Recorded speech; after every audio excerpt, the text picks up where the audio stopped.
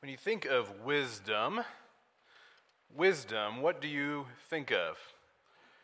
Do you think of ancient philosophers or depths of knowledge? Do you think of those really, really big decisions where you need to make those decisions right? What college to go to, who to marry, what job to take, whether or not to move? Do you think of wisdom in terms of financial prudence, making a budget, getting out of debt? What do you think of? Do you think of relationships? Do you think of how you relate to people? This beginning of the year, we've been going through this series of some big topics for the Christian life and things where it might be a good time to evaluate where you're at, where you need some renewal in the new year. Your spiritual heart, your financial heart that Pastor Matt spoke about. This one is on your relational heart, your relationships. When it comes to that, I want to draw your attention to James chapter 3. This isn't maybe immediately obvious why this is about relationships, but I want to see what God's Word has to say for us this morning. Wisdom and relationships. If you will, pray with me as we begin.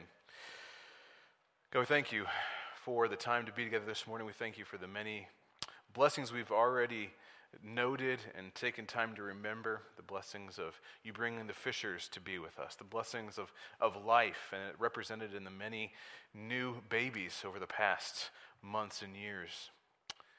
And we thank you for the relationships that all of those represent. We thank you for your word that speaks to those relationships this morning. Pray that we would have ears to hear what you say to us. We pray this in Jesus' name. Amen. So we look at James chapter 3. Your section header might speak of wisdom. Before we get into it, before we get into the sermon, we should probably read the text. How about that? Read with me James chapter 3, verse 13 through 18. Who is wise and understanding among you? By his good conduct, let him show his works and the meekness of wisdom. But if you have bitter jealousy and selfish ambition in your hearts, do not boast and be false to the truth. This is not wisdom that comes down from above, but is earthly, unspiritual, demonic. For where jealousy and selfish ambition exist, there will be disorder and every vile practice.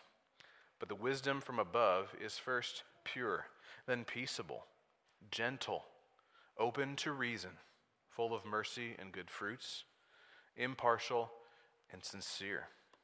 And a harvest of righteousness is sown in peace by those who make peace. Before we jump into the dissection of these verses, I want to share with you a presupposition that we come into this text with. A presupposition that relationships matter to the Christian. This is in part by the whole book of James here. James is writing to believers. He's writing to them primarily to challenge them, to test themselves. Are you genuine? And he uses the argument, do your works match your faith? He uses that several different times. Do you live out what you say you believe? Faith without works is dead. Then he gives several specific examples of what that might look like. And he challenges these believers to see how they treat one another, how their relationships are. Are they impartial or are they partial to each other? How do they speak to each other, and how do they talk about each other with their tongue? Some of the very specific examples he gives to challenge believers is, how do you relate to others? What are your relationships like? Relationships matter to the Christian. It goes on past this text. The next chapter here, chapter 4, speaks of conflicts between people. We look at this verse, I think, this text rather, chapter 13 through 18, we get a picture of wisdom playing out in people's lives in the arena of relationships. That's That's why he's talking about wisdom. It's going to play out in your relationships, and it's going to tell you how wise you are or are not. We'll get that to that here in just a little bit. We think of wisdom, we go to the book of Proverbs. Many of the Proverbs are about your relationships. What you say to each other, what you say about someone, how you are a neighbor, how you are a friend, the parent-child relationship. Relationships should matter to the Christian. I hope that's not a surprise to you. I hope that's not a challenge to you. To many of you, that's not a challenge. Your relationships are important to you. There's a temptation for some to undervalue relationships. That's why we picked this topic to focus on, and I think that's why James is talking here. Now, when we're talking about relationships, I'll make a quick list of them in case you're tempted to leave out some category where this may not apply. And I may leave out a category. This is not an exhaustive list.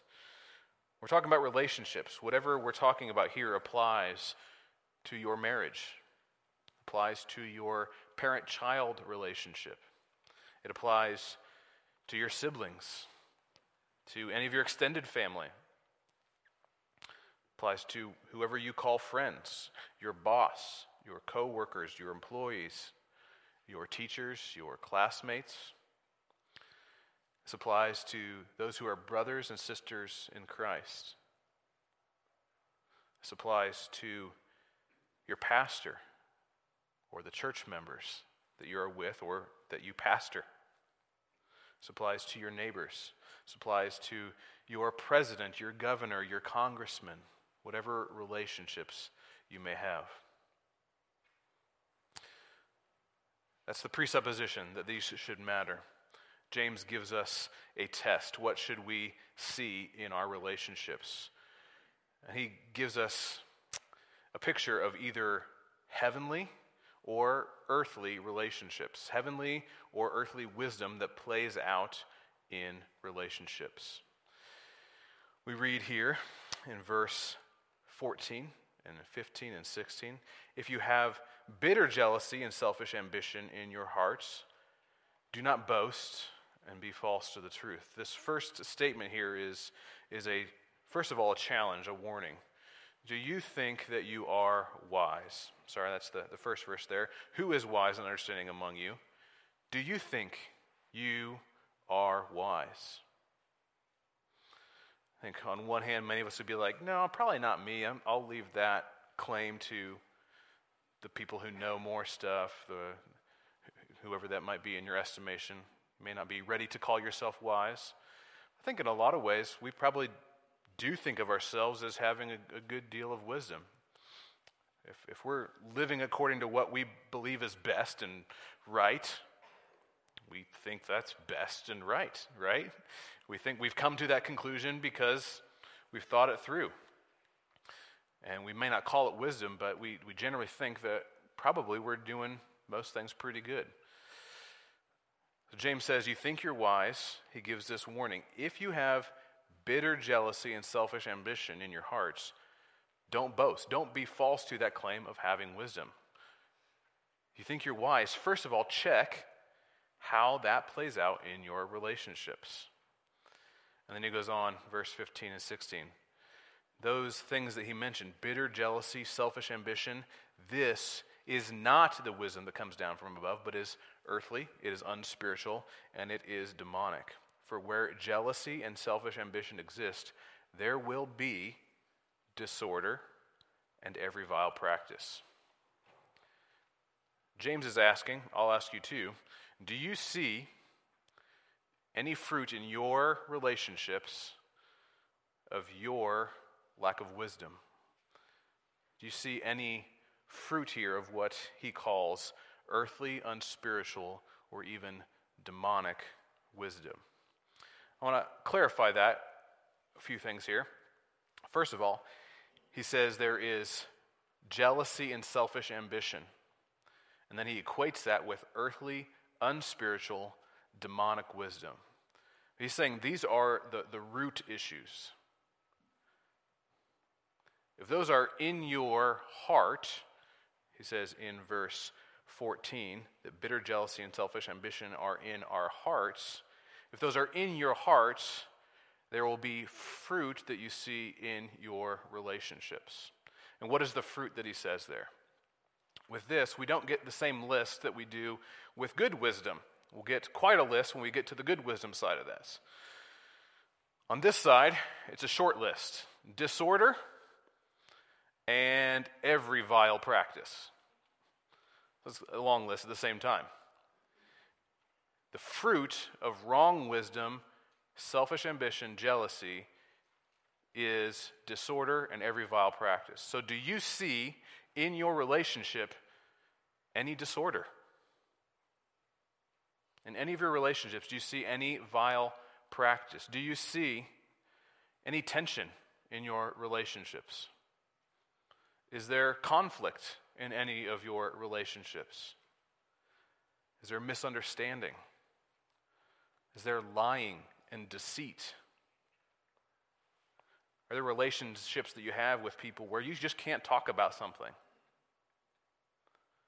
Or do you have relationships that you avoid? James is saying that is disorder that comes from something going wrong in our hearts. Are there any vile practices? I think we can understand that to mean any sin. Not just disorder, but kind of, let's admit, we're talking about sin here. Is there hatred in any of your relationships? Is there gossip? Is there stealing? Is there impurity in any of your relationships? Is there violence in any of your relationships?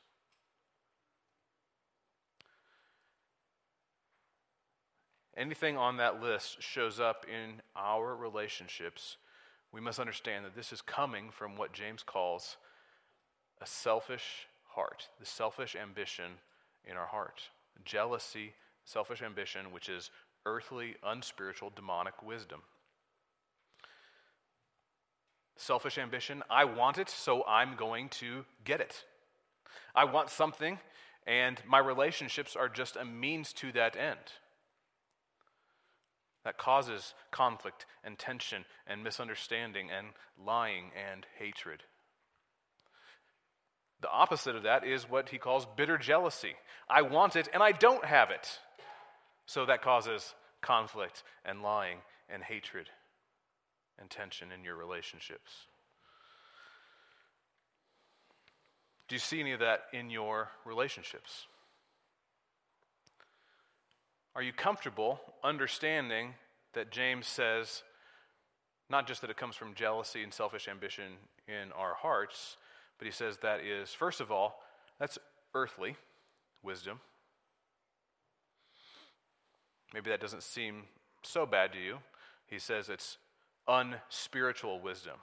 If we call ourselves believers, we'd like to think we're spiritual. We're doing things that are spiritual. Then he kind of lays the smackdown. He says that is demonic wisdom.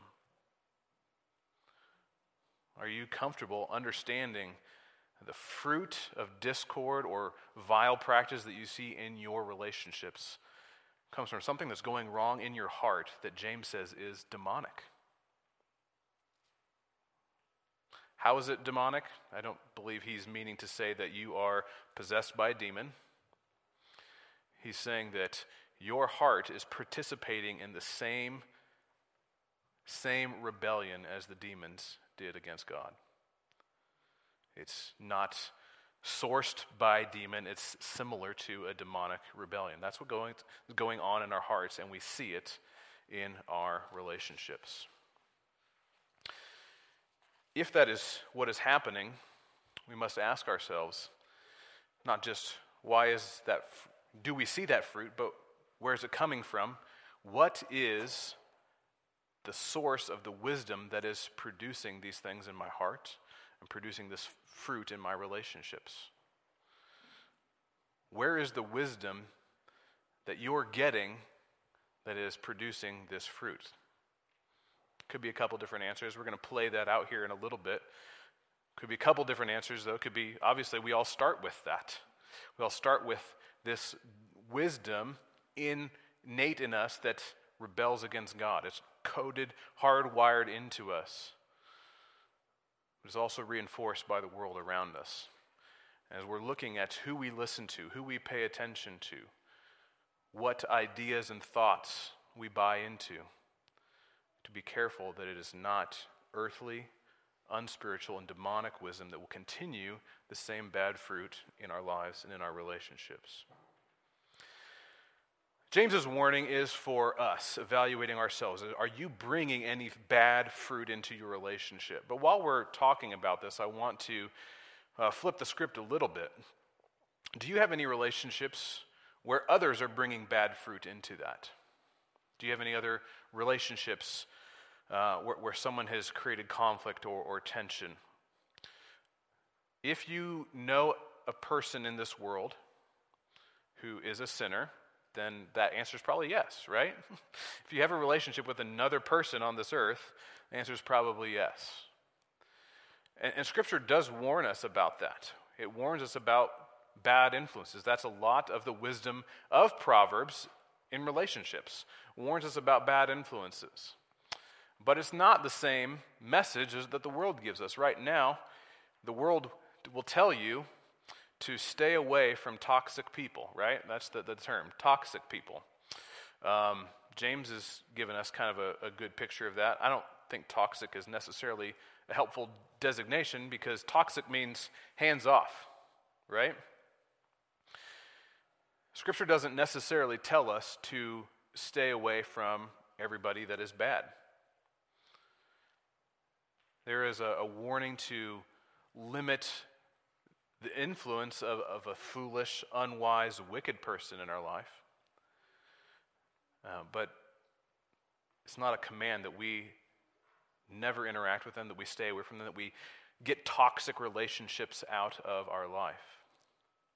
There's a lot of nuance and a lot of complexity in understanding that. I just want to suggest the question isn't whether you should limit your exposure with people who may be a bad influence on you. The question is why?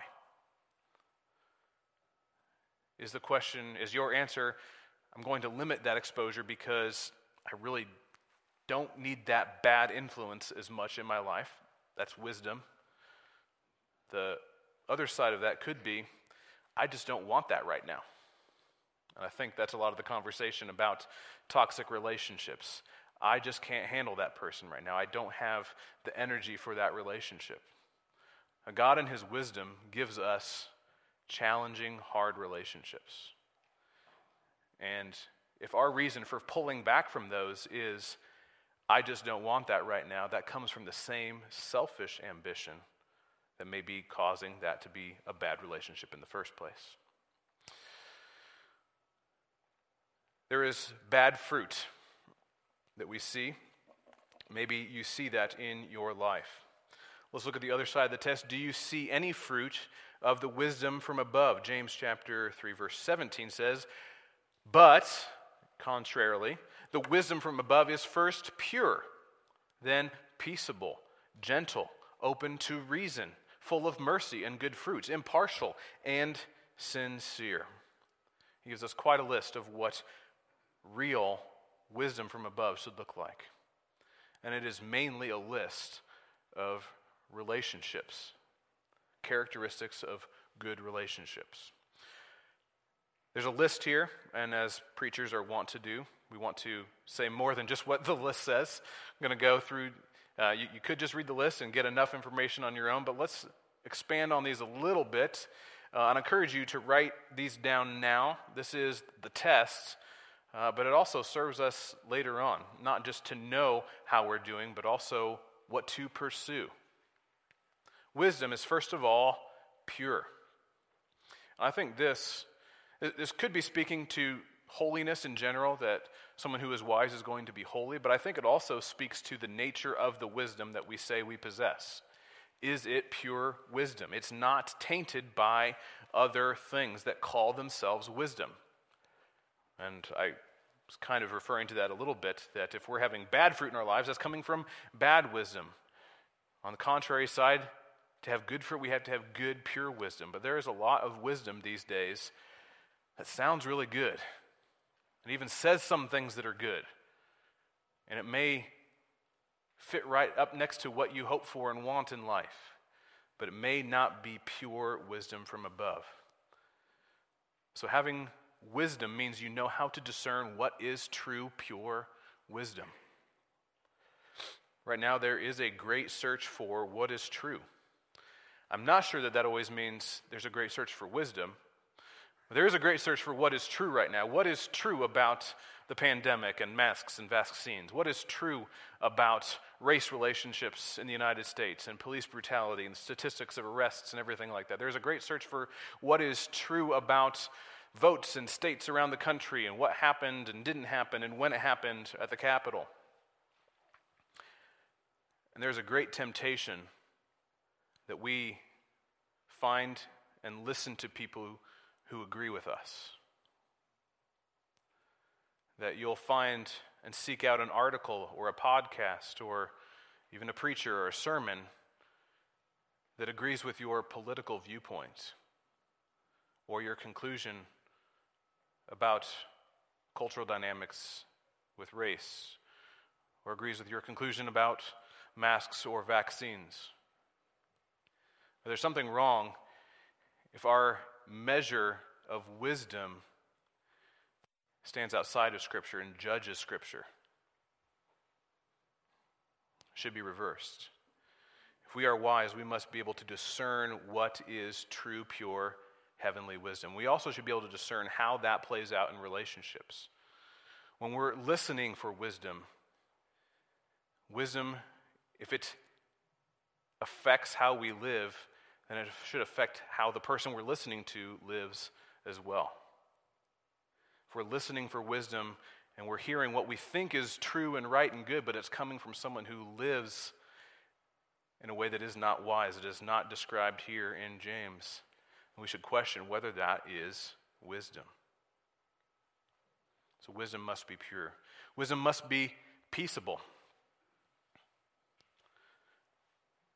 Someone who is wise has relationships of peace. Doesn't mean there's never conflict. The fact that James is writing to believers and talking to them about conflict means he understands Christians have conflict. It's not that a wise person never has conflict, that there's never different ideas, but that a wise person approaches those things with peace and seeks out a peaceable resolution. Significant. This is of major importance to James. He circles back on it in verse 18, not just mentioning it once in the list, but then back in verse 18, a harvest of righteousness is sown in peace by those who make peace. Peace matters to a person who is wise. And then he goes on to explain, why don't we have peace in chapter 4? Wisdom must be peaceable. Wisdom must be gentle. I'm not ready for that slide yet. Wisdom must be gentle. I'm going to tip my hand a little bit. These descriptions of wisdom are going to show us not just what generic wisdom looks like, but specifically what Jesus is like. Jesus, we read this verse together. Jesus said, I am gentle and lowly in heart.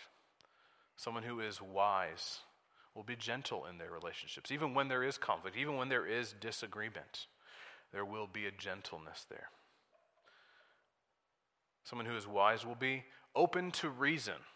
Those may seem contradictory. If you're wise, you probably know everything, right? And so then you don't need to be open to reason because you've already got it figured out. No. A wise person is open to reason.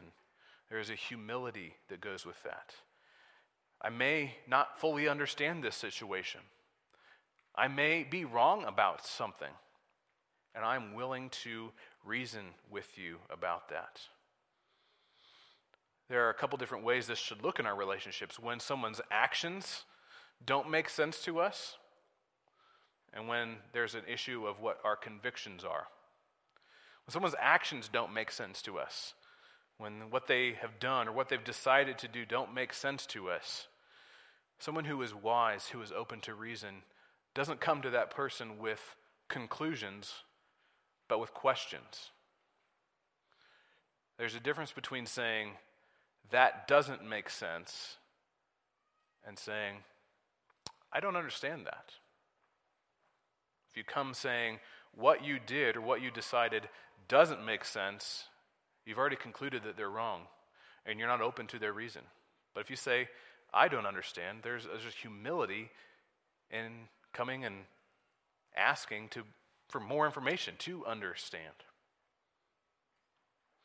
When it comes to convictions, we as Bible-believing Christians should know what we believe, and we should stand on that. But we should also understand our weakness, our frailty, and that there may be things that we have misunderstood. We should stand on our convictions, but also be teachable. Now, that's a good thing. That's a good thing that we should model. That may be something that you have that happens in your relationships. Maybe you have a relationship that is fraught over a doctrinal issue, whether it's doctrines of election or baptism or things like that. But those things don't normally affect our relationships. We normally kind of stand for those in abstract. There's what we've seen a lot more what happens when we are standing for what we're convicted about in everyday life, and that has really heated up in the last couple of years. I've already mentioned the big three things that have been happening in our life: the pandemic, the race relationships, and the election. And what you believe about those and what you stand for in those may have more to do in your relationships right now than some other things. But there's a difference between standing on those convictions and standing on what is from God's revealed word. There's a difference between standing for what God says about gender identity and homosexuality, because it's God's revealed word, than whether or not you can believe the claims of vote tallies in this state or not. If we elevate some of those things to the level of conviction alongside God's word, that's not what God calls wisdom. That's not the pure wisdom that should bring about these good things in our relationships. The opposite is true. Elevating those things to the level of God's wisdom will bring about more disorder and vile practice. The list goes on. It should be full of mercy and good fruit. Why do you need mercy in a relationship? Because you're in a relationship with another sinner. It should be mercy, that you do not hold their sin over them. You don't leave them on their own struggles or to their own burdens. I had a really good example of this just a few days ago. I was driving the church van, and there were a couple people that showed great mercy to me. They were riding along in the church van at night while I was trying to back the church van up with a trailer. What became at least an 8-point turn. And they could have ridiculed me much more than they did. They showed great mercy to me. They did not, they helped me. They made it better for me and not worse. They showed mercy. The list goes on. As someone who is wise is impartial. This goes back to chapter 2. He specifically draws out an example in the church that he's writing to about how they treat people that walk into their church membership, their church community. Someone who is wise in their relationships does not treat people differently based on what they look like, what money they make, what ethnicity they are, what political stripe they are. A wise person is impartial. And lastly, a wise person is sincere. We are not pursuing wisdom to look wise. We're doing it because we genuinely love relationships and love the people in those relationships, and we want to show this fruit to them. We're not doing it to put on a front. That is the test. Do you see fruit in your life of bad wisdom? Do you see any fruit in your life that is listed here that is called wisdom from above? Hopefully you're looking at yourself and you're seeing evidences Maybe you aren't sure what to do with that yet. What does that mean? Yes or no? What does that mean? Let me offer a clarification first. Clarification, what is and is not a dichotomy when we're talking about this. What is and is not a dichotomy. James is saying that there is a clear distinction. There is a dichotomy between good fruit and bad fruit. Between good wisdom and bad wisdom. Between heavenly wisdom and demonic wisdom. There's a clear dichotomy. They are not the same thing. It's not a spectrum. There's not a scale there where you may not be really wise, but maybe you're a little bit wise. No, he's saying either you have this fruit or you don't. And if you don't, you have the bad fruit. There's a clear dichotomy. And if you're looking at your relationships, if you've listened to James's test here and you're looking at your relationships and all you see is bad fruit, you don't see any good fruit, that's why James is writing. He's saying, you're probably not a Christian. He's not saying that to be mean. He's saying that so you know what your problem is and what to do about it. If you're having problems in your relationships and there's nothing good coming out of your relationships, you're in the same boat as every other person in the world, and there is an answer for that. Some of you, many of you I hope, have understood that, whether it's with your relationships or other sin in other areas of your lives. And you have believed God's word about how that needs to be fixed. We'll get to more of that in a minute. What is not a dichotomy here, though, is the desires of the heart. Maybe you are looking at your relationships and you're seeing fruit of both trees. Maybe you're seeing relationships where there is bad fruit. But maybe by God's grace you see some relationships where there is good fruit. What does that mean? What does that mean about what's going on in your heart? And unfortunately, our hearts can be divided and mixed with things that come from both wisdom from above and earthly wisdom, the desires that go along with those. If that's you, that's a good sign, but to make sense of all this, to draw it all together, and to give ourselves some conclusions and then a direction to go, we need to end up talking about Jesus. Jesus is the model of wisdom. He is the wisdom from above. When we're talking about wisdom, we're not talking about high philosophy or a higher plane of knowledge that if you think and read and study and meditate long enough, eventually you'll be able to think the thoughts that are way up there in the wisdom that is from above. This is not like Jedi Master Yoda level, only after so many hundreds of years you can finally get there. Talking about wisdom from above, we're talking about Jesus. Colossians 2 speaks of Jesus. It says, in him are hidden all the treasures of wisdom and knowledge. Wisdom is not just this abstract idea. It's in the person of Jesus. It's clarified a little bit more in 1 Corinthians chapter 1. Christ is the power of God, and he is the wisdom of God. Wisdom isn't just found in him. He is the wisdom of God. And it goes on in verse 30 to say, Christ Jesus became to us the wisdom of God. Wisdom from above came to us. We don't have to work ourselves up to get up to the wisdom that is from above. Christ brings wisdom down to us, and he did that, first of all, in coming to earth, displaying what wisdom looks like in relationships when he was relating to people against him and for him. Specifically against him, speaking to the Pharisees, he said, something greater than Solomon is here.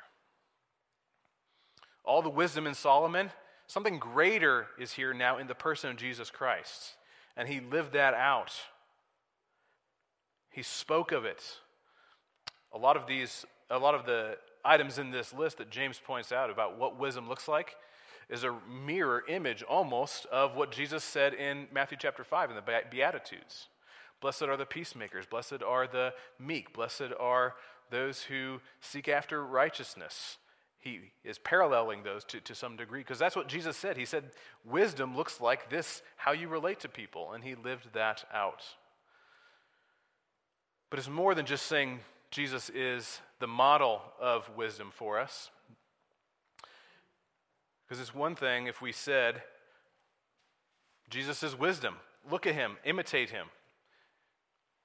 See, our problem isn't necessarily that, because just knowing what wisdom is, what good wisdom is and good fruit is, and knowing what bad wisdom is and bad fruit is, doesn't change us. Just knowing those things does not change us.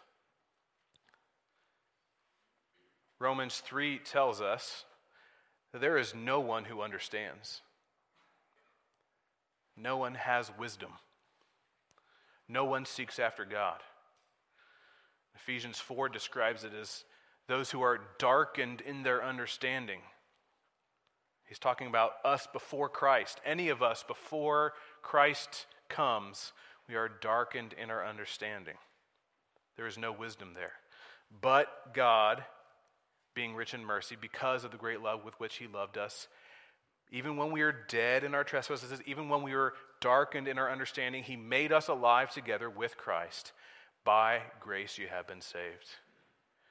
If you have tasted of the grace of God through faith, that you have faith that Jesus has died for your bad fruit, your bad wisdom, for the demonic wisdom that leads you in rebellion against God and ruins your relationships, if you believe that Jesus died for that, if your faith is in that, the grace of God awakens you. He makes you alive. He makes you have wisdom. He is not just the model. He makes wisdom possible. He is the wisdom that comes down from above and gets down into the roots of our heart and puts wisdom there where it was not before, and allows us to have good fruit that we could never produce on our own in our relationships.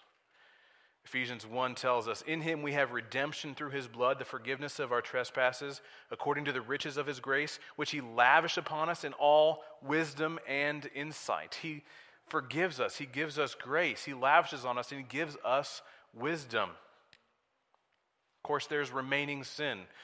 We still live in our physical bodies. There's still our heart that loves things it should not love. We still live in the world, and so we still do produce bad fruit.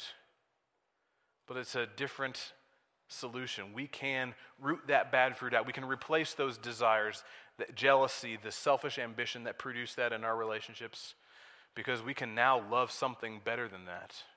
We can now have the wisdom that leads to good relationships. Before we close here, I want to try to tie this all together. Maybe you've been wondering the whole time, when you say wisdom, what do you exactly mean? I'll put it this way. Wisdom is faith in Jesus, first of all, that saves you and makes you able to live like Jesus. It's not just what you know, it's what you believe about Jesus that actually changes the way you live. And it's wisdom that actually makes you able to live the way that you believe you should live. And it's exemplified and it's made possible by Jesus himself. So again, we made that list of how to test yourself. Do you look like this? Do your relationships look like that? You probably tested yourself and thought, they don't exactly look like that. But if you know that Jesus can give you wisdom, you can pursue those things. James ends this here with the call to sow and reap a harvest, to pursue wisdom in our relationships and reap the good fruit. He says specifically, a harvest of righteousness sown in peace. And James reminds us all the way back in James chapter 1, verse 5, if any of you lacks wisdom, if you have any bad fruits on your tree in your relationships, if any of you lacks wisdom, let him ask God, who gives generously to all without reproach, and it will be given to him. Let's ask God for wisdom right now.